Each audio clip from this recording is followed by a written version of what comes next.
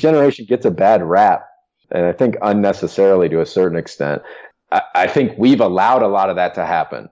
You're either coaching it or you're letting it happen. We've let some of that stuff happen.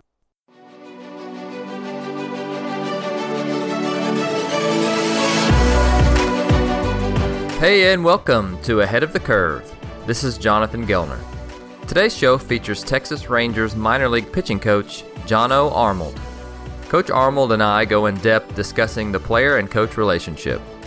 Jono gives us 5 tools to use from his capstone research project that we can add to our coaching toolbox.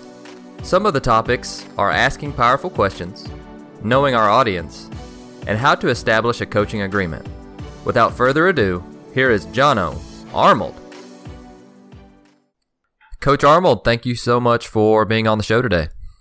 Absolutely. Thank you for having me. Well, I love that you reached out after your Texas Baseball Ranch discussion and said that you love the show and that you would love to share some content with us. And so for our listeners, can you give us a short snapshot of how you got into coaching and where you're at currently? Yeah. Playing career, played Flagler College, little Division II school in St. Augustine, Florida. Got drafted by the Milwaukee Brewers, played for them for a couple of years in their minor league system. I'd never planned on getting into coaching. I actually planned on going to law school. It was all set up to go to law school, wound up getting drafted, so that got put on the back burner a little bit. And once I got released and got done playing, rather than go in and go back to law school, I decided to give coaching a whirl and see how it goes. And started off coaching at the University of Texas at Dallas, which is a Division III school here in North Dallas. And from there, got this job with the Texas Rangers as their rookie ball pitching coach. Been out in the Arizona League for the last couple of years and just been going from here. Been doing lessons in some training programs. That's really been about it. And now I've recently, from the UT Dallas school, got my master's degree from there and learning from that. So you got your master's degree in organizational behavior. I'm not familiar with that, so can you tell us what that is? Sure. So it's mainly, it's kind of like it sounds. It's, behavior in organizations, but the most important part and the most interesting part to me was it came with this emphasis in this certificate course in professional and executive coaching, which not unlike life coaching, job coaching, those sort of things that you've heard of before, or some of your listeners might have heard of before.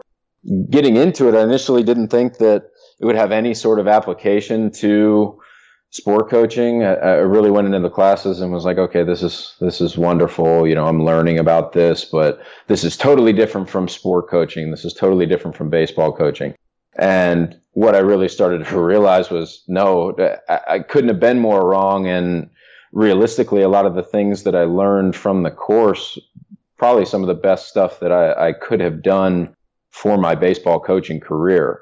So it's a lot learning about, how to communicate effectively, how organizations work, how good organizations work effectively, and what separates them from bad organizations. But that professional and executive coaching course really helped a lot with my communication as a coach and really how you can help the client in professional and executive coaching, but the athlete in sport coaching to learn better and more effectively.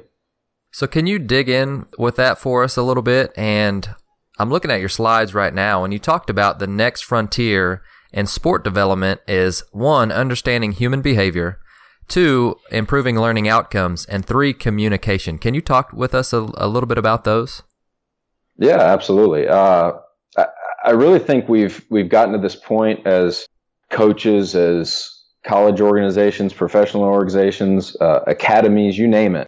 I think we've really gotten to this point where we understand the physical aspects of the sport. We understand, strength and conditioning, how it can help benefit on-field performance. We understand how we can better develop athletes. You're seeing a lot of things, new wave stuff that's coming through, whether it be weighted ball type things, you name it. We've done it in the sense of progressing our athletes on the field, athletically, physically, and even mentally at the same time.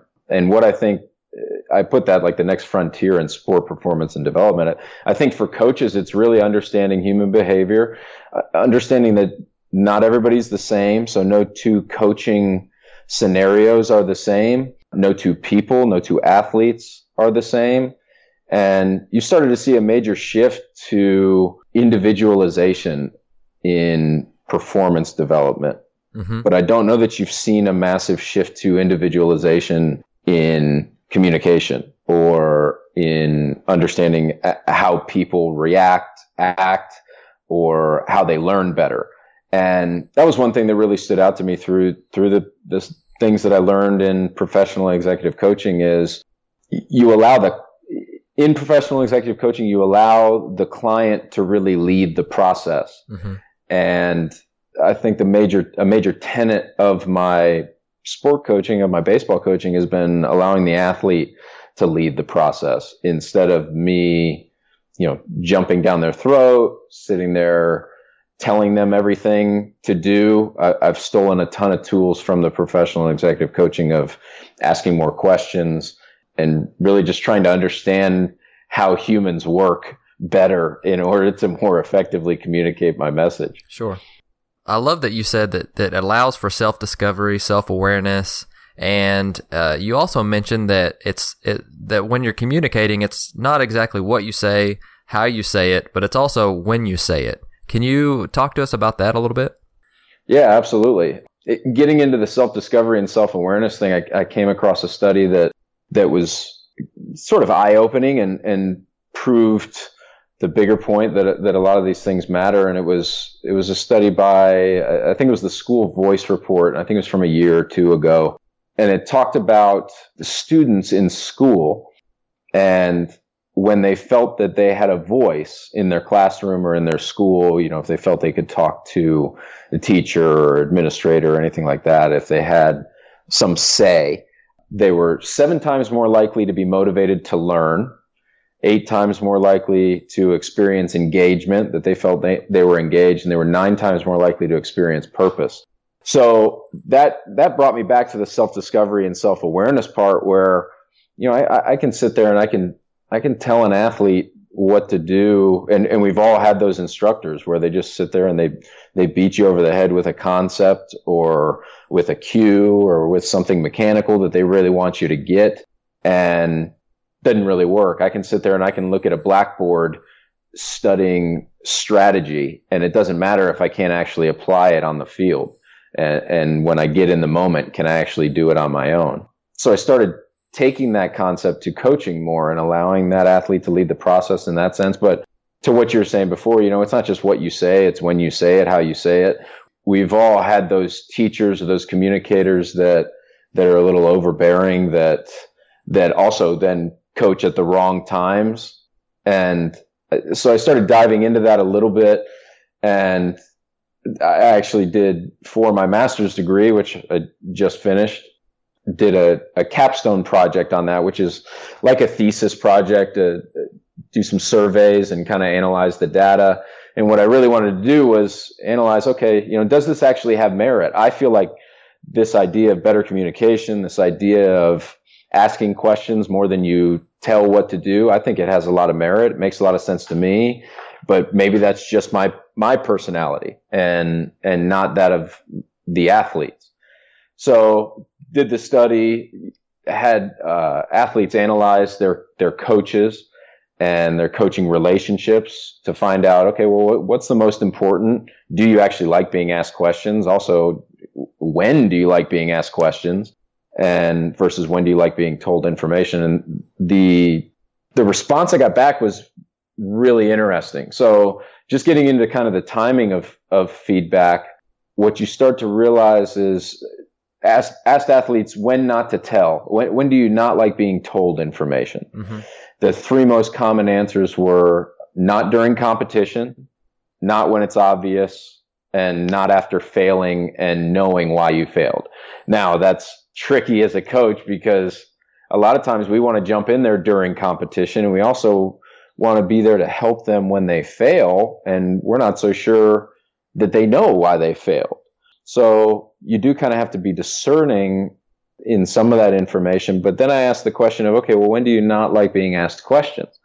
And the three most common answers there were not in competition, which was very interesting. So athletes don't like feedback in competition, which, stands to reason. Okay, well, the when is really important, because if I'm sitting there and if I'm communicating with you and I'm communicating with you when you really don't want to be communicated with, when I come back and I try to communicate with you later the next day, it still sits in your mind about that time that I was talking to you and you didn't want to hear me and you zoned me out.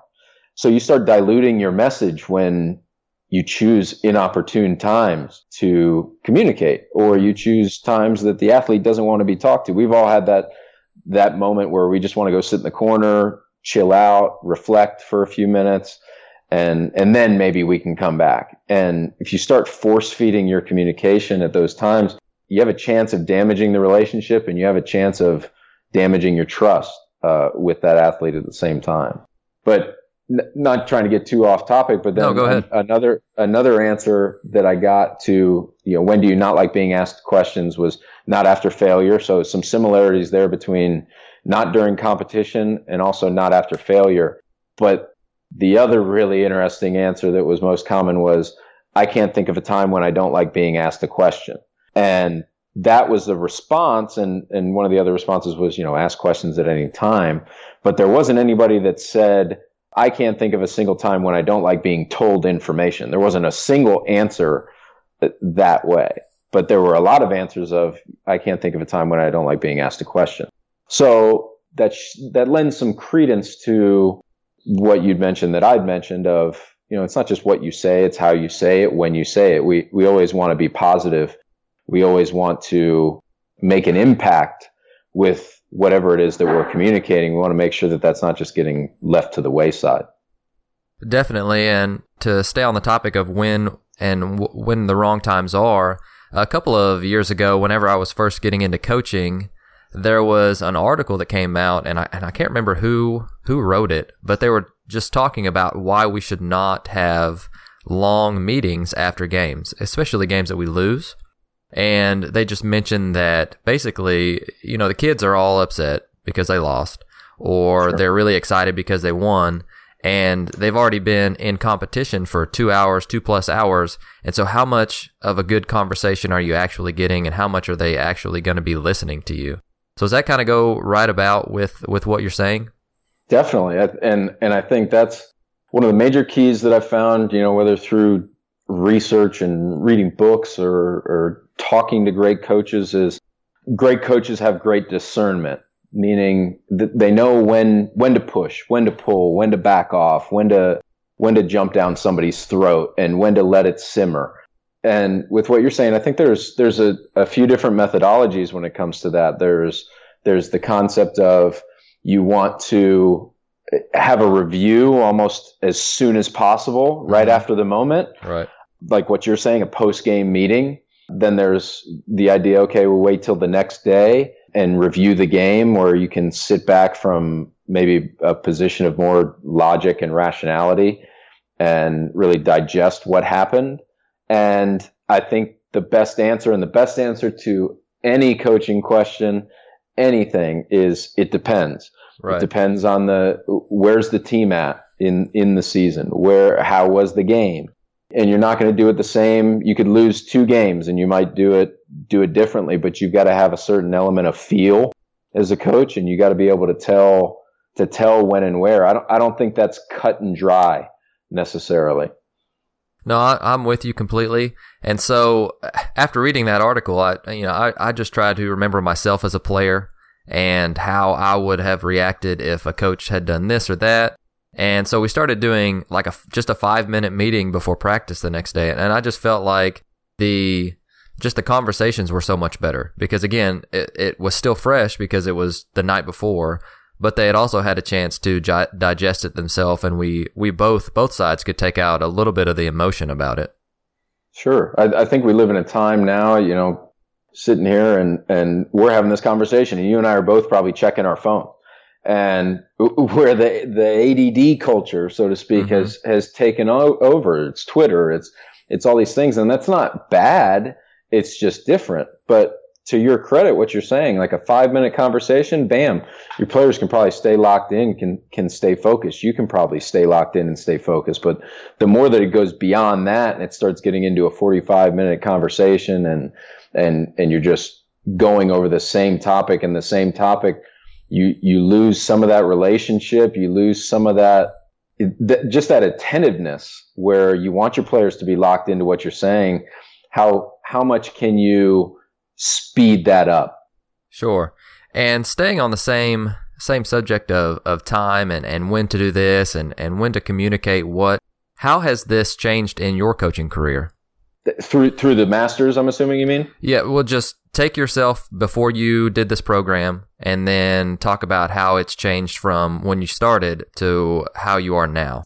Man, I just don't think I was as aware of it. You know, one major thing that's changed, I'd never planned on coaching, never wanted to coach. Shoot, I had no interest. I thought I was always of that mindset that coaches were the guys that couldn't do, so they teach and they coach. And I had a great coach in college that really changed that mindset for me, that made me start to realize, oh wow, like I have a really good relationship with this guy, and it's taken my ability on field to another level.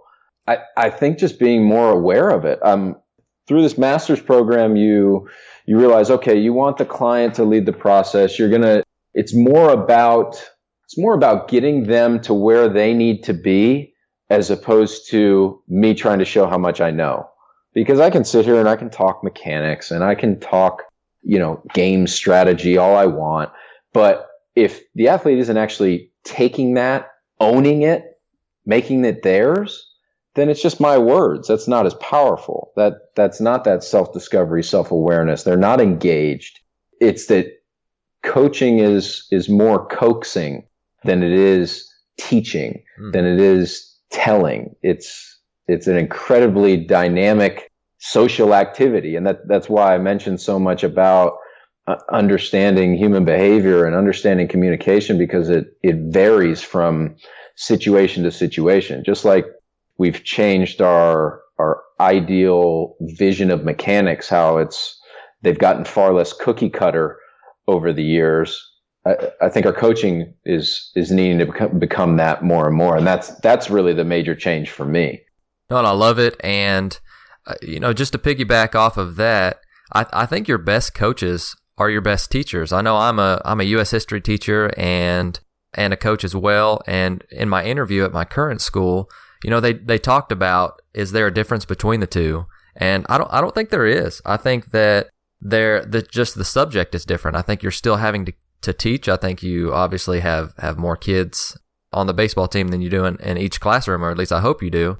And I just think the subject changes. I think that's in the root of coaching, you're still trying to relay information to where it makes sense to kids. And if they don't understand it, like you were saying earlier, then they can't apply it at all. Sure. And I think it's really interesting. Sport coaching is so different in that sense, so professional and executive coaching, one of the very first things that they teach you is this isn't teaching. This isn't psychology. This isn't mentoring. It's different than all of those. And professional executive coaches really have a funny way of putting that. They don't want to be lumped into those categories. And I think even more so, sport coaches, to what you're saying, absolutely, you have to teach. And there's a lot of information that I can't ask an athlete a question when he doesn't have any idea of the answer. Like if he doesn't have the information to actually answer my question, then me just asking a question is pounding sand.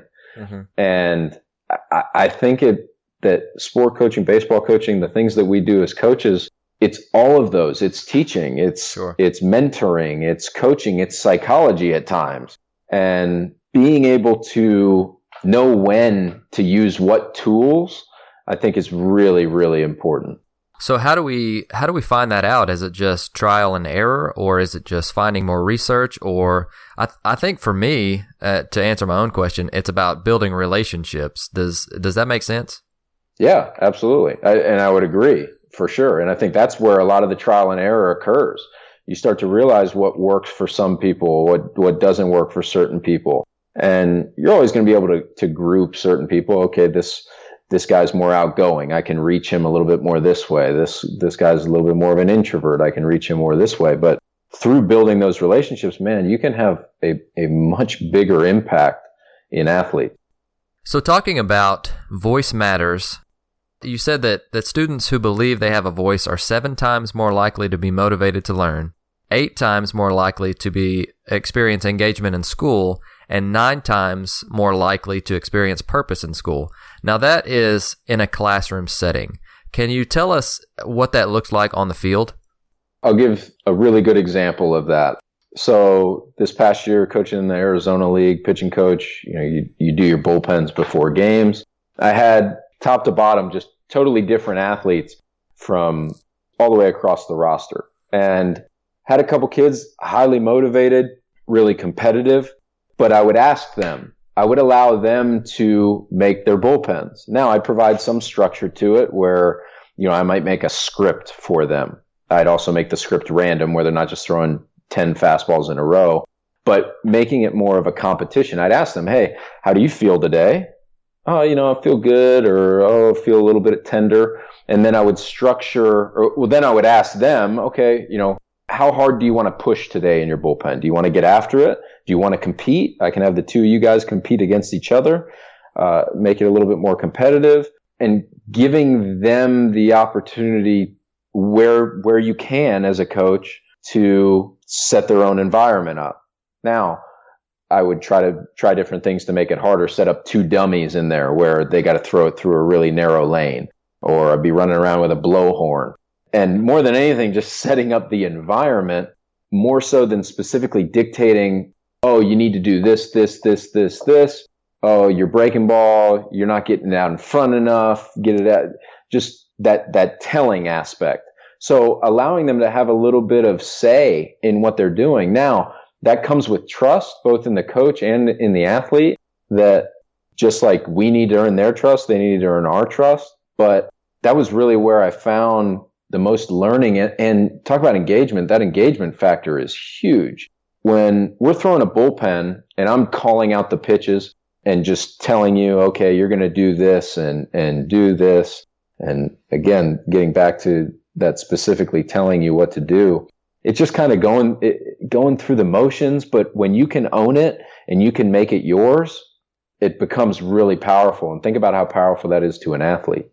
And I recently met with, I'm a pitching coach at a high school in Frisco, Texas. And I recently met with all of my pitcher onlys because we're always trying to figure out, how in high school, we have only a handful, and most of the pitching coaches have other duties to fulfill as well. And so we met, and with the help of a couple of different people, Travis Hergert at NIAC and Eric Peterson and his U program, we came up with an individual plan for each one of them, but they made it. And so, so my first thought is, well, how do I hold them accountable? So we're meeting every Tuesday to come up with a plan. And they have just a list of things that they're going to do and a time frame. And so they're having a huge say in what they're working on. And this is way out of my comfort zone because I'm usually very structured as far as that goes. But I even left a fill in the blank section of drills that they really like to do, but they had to give me a reason why. But anyways, so it gave them a lot of ownership in it. And I'm really excited to see how it's going to go because we're going to check in every Tuesday and to see how much they did. And again, like you said, it gives them a lot of ownership, and it's showing them that I trust in them to do what they're trying to do. Now it may crash and burn with 14 to 18-year-olds. I'm hoping not, but it's kind of eliminating the excuses of well, I don't really like this drill. Well, you came up with it, so I'm really excited to see where this one goes. That is awesome, and there are so many elements of that you're doing. This was really what I realized through this master's program and through professional executive coaching is some of the best coaches that I know use these tools and don't even know that they're using them, or don't even know that they're using professional executive coaching tools. What you're talking about with holding them accountable, you're giving them the freedom to go, be on your own, do your thing. But if you need help, I'm here for you. Mm-hmm. And I'm also going to hold you accountable. And how can I help you, Right. as opposed to here's what you're going to do. Well, and again, it's putting the onus in their hands. They do have an accountability partner. So I partnered a senior That's awesome. with a younger guy. And so if they don't remember how to do a drill, then most of the time they're all together anyways, but their partner has to sign off on what they did for the day, just because, we're trying to prepare them for real life. And to be completely honest, I don't want somebody telling me what I have to do for the entire day. If I really believe that if I have a good plan in place, then I want to try and see if that works. And so, we'll see. There's a lot of factors that go into that, but I'm really excited to see how it goes. So I appreciate the positivity from your end. No doubt. And I think a lot of coaches might be scared to do some of that. And I think that comes from a place of wanting control. Mm-hmm. And hey, I'm as OCD as they come and as control freakish as they come in a lot of respects. But again, it's not about me, or it's not about us as the coaches. It's about them taking it, making it theirs. It's about them. It's not about us. Sure. Well, and I've told them my job is to eliminate my job, like from the first day. That 100%. That if they, they're going to have me for a handful of years, but they're, however long their playing career is, if they can come up with their plan and if they can own what they're doing, then they know that they're their own best pitching coach, if that makes sense. Definitely. I think that is true power. And that also speaks highly probably to your relationship with your players, of that you feel like you can give that to them and that then they can take it and run with it. And I'm sure they think highly of you because of that too. Well, I hope so. I guess we'll find out. But talk to us about, you've got several coaching tools listed, and I would love for us to dig in deep with some of these. Your coaching tool number 1 is establishing a coaching agreement. What is that?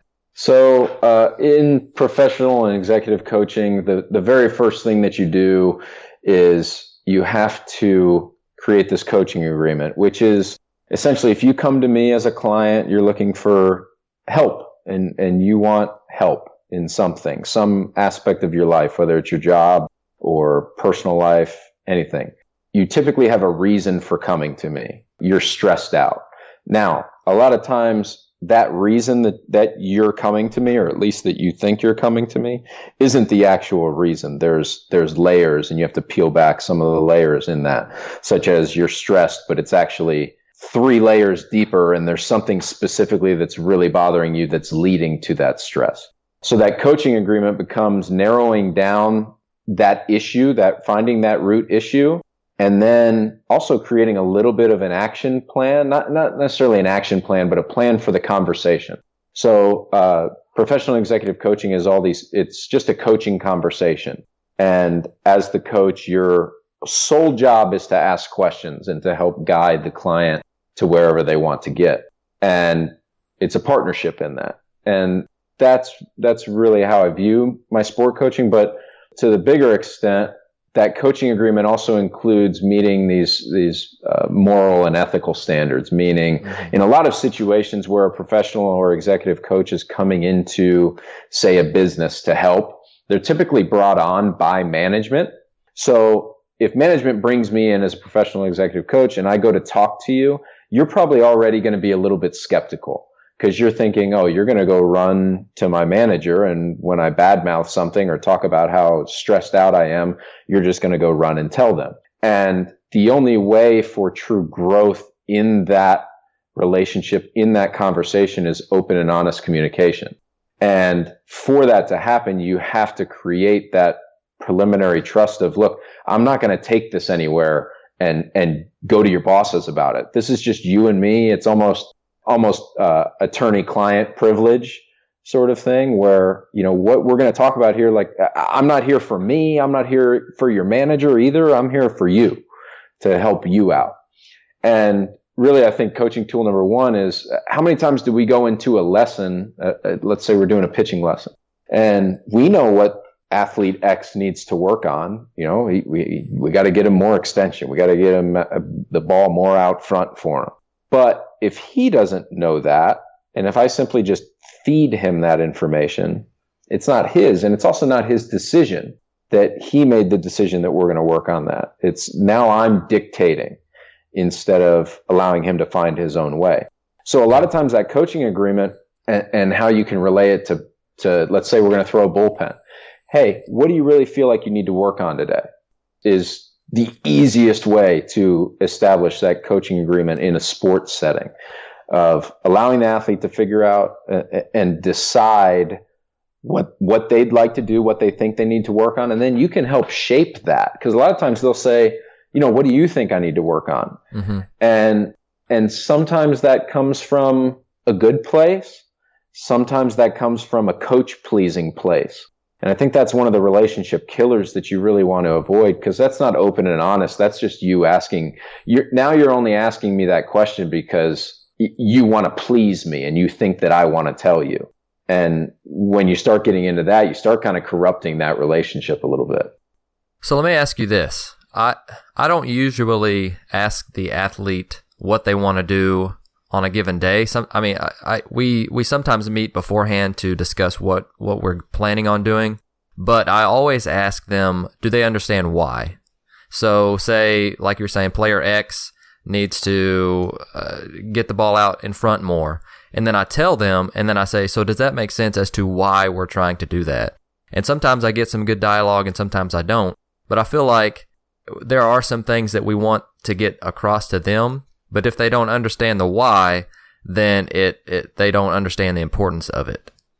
I agree. And that comes with exactly what we're talking about, allowing them to make it theirs. If they're just doing it to do it, then they're not really making it theirs. Or if they're just doing it because you told them to do it, mm-hmm. then they're not making it theirs. There's going to absolutely come times where you're going to have athletes that don't have enough self-awareness to know that they need to work on that. And you can help them. And I think in a lot of ways you can shape the environment, or you can have a drill that they're going to fail at and have them do it. And see if you can get them to start to realize, oh, this is why I'm failing. I'm feeling like I'm releasing the ball from behind my head instead of actually being able to get it out and get it through my target. And what just happened there, if I can do that, I could have very easily just told you need to get the ball out front. But instead, when I forced you, created the environment to make you feel it, okay, now you felt it. Now you also, I think a lot of times we don't give athletes enough credit, mm-hmm. where they're a lot smarter than we think they are sometimes. And they see things, they hear things, they feel things. And when you can force that through the environment as opposed to forcing that through your communication, I think it becomes all the more powerful. And here's the other thing, that this is probably step number 2, because step number 1 that you learn is about the coaching agreement. Step number 2 in professional executive coaching is asking questions, and specifically what types of questions. So one thing that you said in there is you ask the athlete, do you understand why we're doing this, or why are we doing this?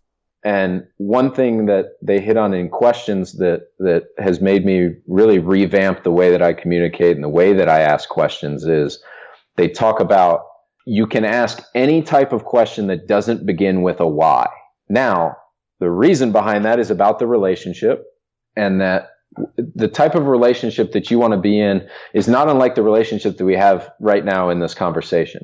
It's adult to adult, where I'm learning from you, you're learning from me. We're talking and enjoying each other's time, and you're not looking down on me, I'm not looking down on you. So you have 3 different types of relationship. You have child-to-child relationship, which is if we were on here just kind of griping at each other or complaining about something, that would be the child-to-child relationship. You have the child-to-parent relationship, which is I'm the coach, do what I want, you've been bad, et cetera, et cetera. And then you have that adult-to-adult relationship. So what you start to realize is, and I'll ask you this question, who were the first people to ever ask you, why did you do that? My parents. Absolutely. And that's what everybody's response is. Well, why did you do that? Why are you doing that? Why wouldn't you do this? And when you start to ask questions in that way, where you can even hear it in my tone, where it starts to become a little bit more demeaning or interrogative, I guess you could say, mm-hmm. where instead of I could ask the very same question and say, what do you think the purpose of that is? And you can kind of hear in my tone and how that gets perceived by you as the athlete or as the coach, where it just takes on a different meaning. So that doesn't mean that we're not trying to find the why, or we don't want the athlete to understand the why. It's just a different way of doing it. We go to the how and we go to the what, the when and the where in order to find the why, if that makes sense. Definitely. And I think why most coaches don't do that is because they don't want to have a friendship, if that makes sense, with the players, or where they're not in charge. So how do we know when, a player-coach relationship has become too much of a friendship? What's your advice regarding that? That's an outstanding question, because shoot, I've found myself in that predicament where I love the relationships with coaches. I remember when I was coaching at UTD, my relationship with players. When I just started coaching at UTD, I literally just got done playing. I'm 2-3 years older than some of these kids. And it's in our nature to try to create friendships. And where you realize that started going wrong isn't when they want to hang out with you, isn't when they want to stand by you when you're hitting fungos and they want to talk to you. That's actually a sign of a really great relationship, that they actually want to talk to you. But where it becomes an issue is when you can't hold them accountable, and you can't, if you do need to discipline them in some sense. That's a major part of our job. If they're not holding themselves accountable, it is ultimately our job to hold them accountable. That's really when it takes a step too far. If I can't discipline or hold somebody accountable anymore, and it's become that much of a friendship that you're not even buying into what I'm saying through the relationship that we've created, now we've started to create an issue. Love it. And that was coaching tool number 2. Coaching tool number 3 is active or deep listening. And I love this quote that you used. You said most people don't listen with the intent to understand. They listen with the intent to reply. Stephen R. Covey. And I completely guilty about that. And one of my things that I've been trying to do a whole lot better job of this year is actually listening and not trying to reply, which is obviously what Covey just said, but that fits my mold completely, and I love that. So talk to us about active or deep listening and how we can do that with our players. Yeah, this is the tool that requires absolutely the most work and absolutely the most practice, where active and deep listening, a status or a place where you're not listening with any sort of attachment, you're not listening and judging, but you're listening to understand, exactly like that quote was saying. But when you listen to what your athlete is saying and you actually absorb it, instead of thinking about the next thing that's going to come out of your mouth or thinking about the next thing that you're going to tell him to do, you can start to take that language that the athlete uses and use it in your communication. And think about when an athlete hears that. So, okay, I might have a terminology for something such as, instead of extension, I like talking about late launch, like you're launching the ball late. And I had perfect example of this, had a lesson a couple weeks ago that I said, oh, did you feel that? Like, are you feeling that sort of late launch? And he goes, yeah, I'm really feeling it. And then goes on to explain something with his legs. So he thinks that the late launch is more with his lower half. So I've heard that, and now I need to digest that, and I also need to understand, okay, maybe I haven't explained, my version of late launch, but guess what? My version of late launch also doesn't mean squat, because it doesn't matter. What's the difference? So then I follow up and ask the question, like, I want to hear more about that. How do you define, or how would you describe that late launch? Like, what does that mean to you? So then in future communication, I don't need to use late launch in the sense of extension. I can find a different term for that. I can find different vocabulary for that. But now I can use that late launch idea in order to get him to where he needs to be with his lower half, with what he was just talking about. So that goes into some of the cookie cutter type things. But when you're a coach who's a skillful listener, is able to ask powerful questions, which is that coaching tool number 2, that you're also not just asking questions to ask questions, but you're trying to ask powerful questions. We've all had coaches or teachers or anybody that asked us a question, and then we sat there and went, like you have that aha moment that happens. And it's a really powerful moment, and that's really what you're trying to do throughout professional executive coaching is find the way to ask those powerful questions.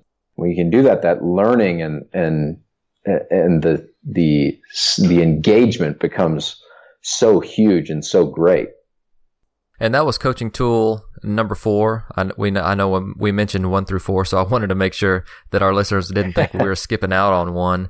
But I'll tell you what, one phrase that really changed my coaching career, my relationship with my players, was asking them, so how would you describe that? Or what would you say that's called? Or how would you feel this? So in a way, I'm not using my terminology. Like you said, you're using the athlete's language, and it's different for each player. But how the player feels versus what you're telling them to feel is completely different.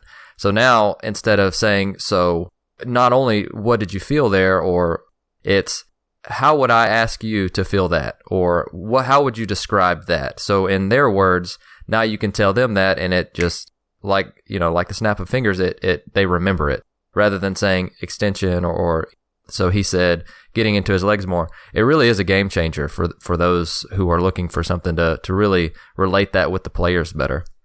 Definitely. Think about how powerful that is. Not only when you pull that back out in that same lesson, bullpen session, practice, whatever, but then 2 weeks down the road, you pull that word back out. Not only does he know it because he's said it, he came up with the terminology, but then he also looks at you and he's like, oh, wow, like you were paying attention. You actually listened to me. You talk about helping your relationship with a player. Holy cow. When that happens, and that trust really starts to get ingrained at that point. Right. And I love group training for lessons because sometimes I'll say something and then the player will look at me weird and one of the other players goes, hey, just do this. And they're like, oh, well, why didn't you just say that? And I'm like, well, no kidding. I wish I had, but if that makes sense, so it allows them to get feedback from each other as well. So I love that part of it. Definitely. So let's hop into the advice section, and I'd love to hear your thoughts on this for the players listening.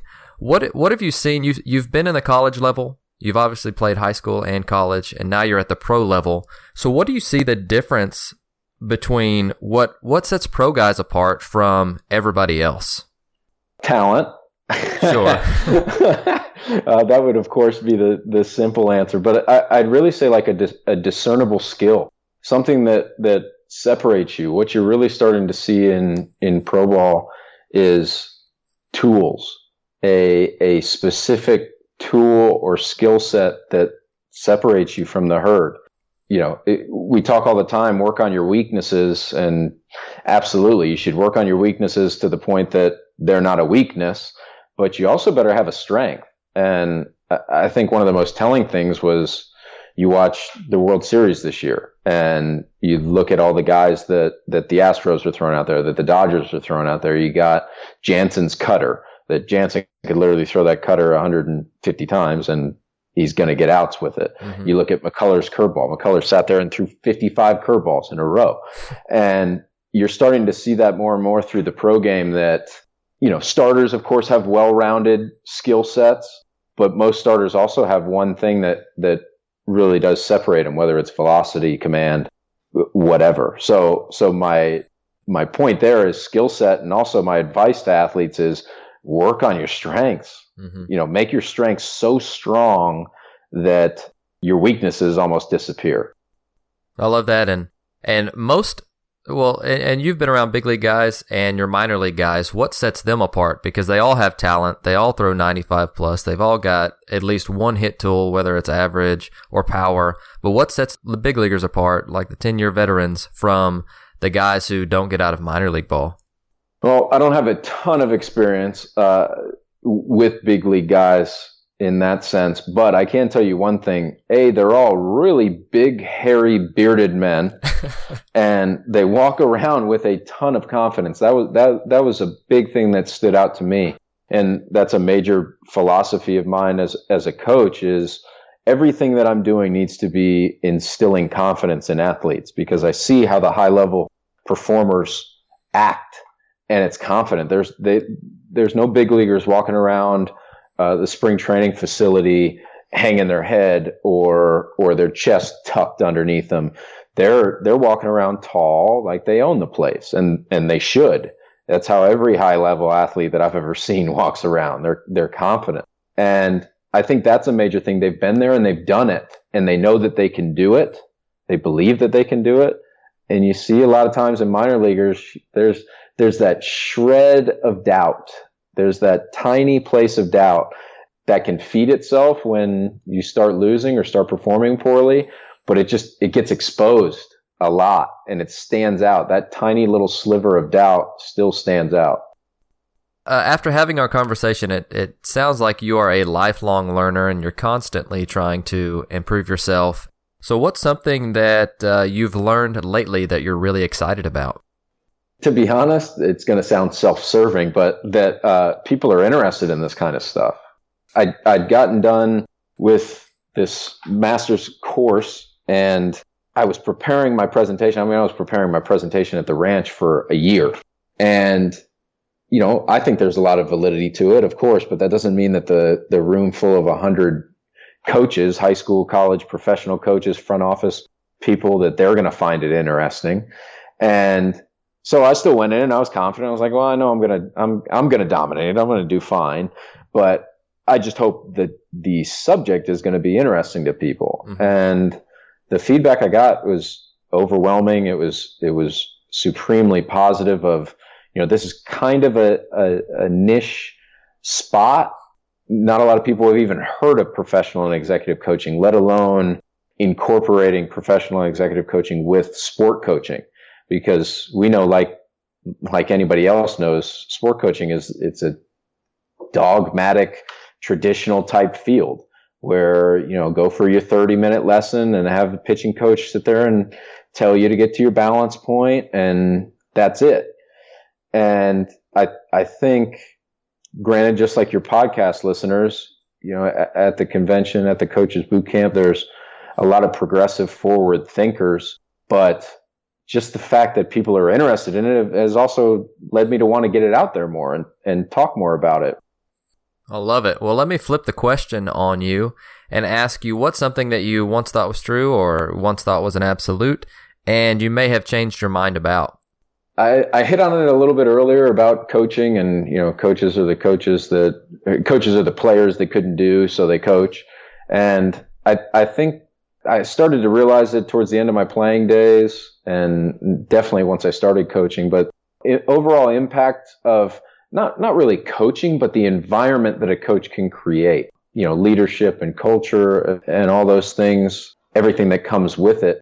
But also as a coach, I don't think it's so much my job to sit there and tell, just like I've said throughout this podcast, but more so I think it's my job to create an environment that allows for better learning, that allows for better engagement, that allows, can I make a monotonous bullpen in the middle of August when there's 2 weeks left in the season and we're out of the playoffs? Can I make it interesting? Mm-hmm. Can I make it something that they can learn from it? And I think that's one thing that's changed my mind, is how much as a coach, it's not your job to dictate. It's more your job to set up the environment. Definitely, which leads us to coaching tool number 5, which is know your audience. You see this a lot, especially on social media, and it drives me nuts. It's this generation stuff, right? Right. And I think this generation stuff has been going on for hundreds of generations, but we see this a lot. So talk to us about knowing your audience and, tell us what that means. Knowing your audience, for the most part, is just like if I came on here and I was talking to your podcast listeners about nuclear physics. There's not a lot of point in that. I'm not reaching the correct audience. And how can you divert that over to your sport coaching? And when I'm coaching player X, we hit on this a little bit earlier. Okay, I'm coaching player X. Player X is well organized, well thought out, knows what he wants to do. So I can grant him a little bit more freedom in whatever we're doing, say his bullpen, because I know it's going to get done. It's going to get done well, and I don't need to be overbearing with it. Player Y, not as organized, needs a little bit more structure. So how can I still provide the structure but allow him the freedom to be himself? And those bullpen examples were really good examples. And I think it's also a difference between coaching, you alluded to it earlier, coaching in an individual setting versus coaching in a group setting, you need to be able to adjust and adapt your coaching strategies and how you coach based on the environment and based on the athlete and based on the setting. One other piece of feedback that I got from this master's study was that athletes in an individual setting might prefer being asked questions, but in a lot of senses in group settings, it's going to have to be pretty particular set of circumstances that they want to be asked questions. Sure. For the reason that they don't want to look stupid in front of other people. So you also have to be aware of how you're providing the feedback, but also, they don't want to get embarrassed in front of their friends. So if you sit there and you just harp on a kid in front of his whole team, you can do that as a way to send a message to the rest of the team. Let's say we talked about the accountability example earlier. Let's say that player X really isn't doing what he's supposed to be doing. Player X is also highly motivated. Player X has a lot of confidence, so I'm not really that worried about taking away his confidence. I think he's self-confident. We've also got a really good relationship. So he's probably in that sense going to be somewhat of a leader. So he's not doing what he's supposed to be doing. I can tell there's a couple athletes that are also going to see that. That might be a good situation and a good person to blow up. Meaning, okay, I'm going to do this, but it's not with the intention of embarrassing him. It's actually with the real intention of showing the others around that, okay, I'm holding player X accountable. I'm definitely going to hold the rest of you accountable at the same time. And understanding that and the difference between that. I don't want to do that to a guy that's low on confidence and walks around with his head hung all day or can get easily embarrassed in front of people. That would just be embarrassing and I'd be demeaning him. So finding the situation that can be different there. And I really like what you said about coaching this generation. I think that it's taken this weird turn. I see it on Twitter all the time. I saw something the other day. Oh, kids these days, they'll have no idea of how to go to the field and pick teams and play a sandlot game. And it's like, that's where we're going now. That's the new thing. That's the new drink from the water hose idea. Drinking from the water hose ain't that healthy. I gotta tell you, if I'd have had a bottle of water, I'd have preferred to drink a bottle of water. Now I understand the concept behind it, but yeah, it's a different generation. It doesn't mean that it's any worse. It also means that when you make comments like that, athlete hears that and it's like, oh, this old fogey can't even relate to me. Let me hop on Snapchat. I think you got to be careful with when you make comments like that, especially when you're coaching this generation. Sure. This generation gets a bad rap, and I think unnecessarily to a certain extent. I think we've allowed a lot of that to happen. You're either coaching it or you're letting it happen. We've let some of that stuff happen. An interesting part about that and this generation stuff is I was listening to Brian Kite the other day, who, if our listeners don't listen to him, then he's very, very good. And he was reading a book from, I think it was 200 AD, and there were some Roman generals that were talking about how the younger generation all wanted to be in archery because they were working too hard and the rewards were not enough. And so I was like, wow, that is completely relatable to what we're talking about today. It's not a this generation problem. It's a young people have always been like this problem, and it's just they have to mature and they have to grow up, and we have to help them with that. So like you said, yeah. we're either allowing it to happen or we're doing something about it. So I mean, instead of just talking about it, let's do something about it. Yeah, I think so much of it. I watched Midnight in Paris, that old, I think it's Luke Wilson, or is it Owen Wilson? I don't know, one of those two Wilson brothers. But it was interesting, I don't need to go into the length of a synopsis of the movie, but it's that idea of, oh, the older generation is always better, or my generation is always better. And it's just different. There's a lot of stuff with technology that's awesome today. Mm-hmm. And then there's a lot of stuff that gets in the way and creates issues. And as coaches, it's also up to us to sift through that. Sure. Oh, I teach U.S. history, so every generation that we go through, the kids are like, "Oh wow, this generation was terrible." Oh wow, So it's a historical problem, but again, we're either griping about it or we're doing something about it. Yep.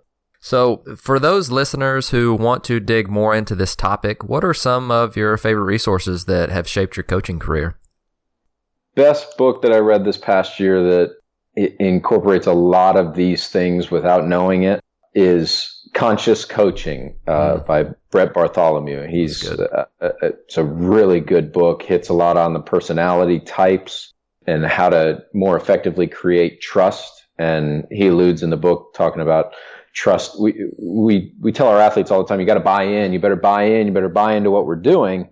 And that buy-in doesn't really happen without trust, which major theme through, just this podcast in general. And my message overall is how important that trust is.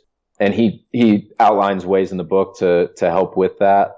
And another really good book for coaches, that's more for coaches. And then Team of Teams, by General Stanley McChrystal, really good book for, creating better organizational behavior. It's a great organizational behavior book that I think is great for coaches or leaders in any sense. And for players, the best playing book I ever read was What to Say When You Talk to Yourself, and being aware of self-talk. And even though we might say things and we're half joking, a lot of those things come to fruition. So you do have to watch what you say when you talk to yourself a lot. Definitely. So, Jono, thanks again for being with us today. Where can we find you online in case anyone wants to get in touch with you?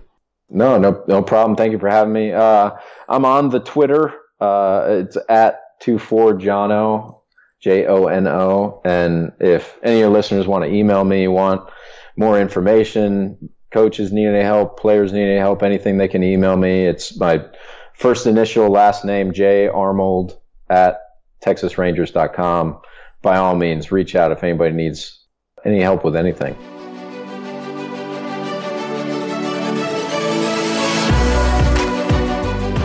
Thank you for listening to Ahead of the Curve. I hope you enjoyed the show and got something from our outstanding guest.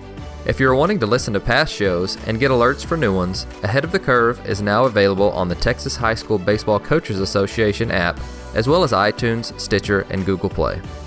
Please consider writing a review or rating the show so other coaches can find and stay ahead of the curve.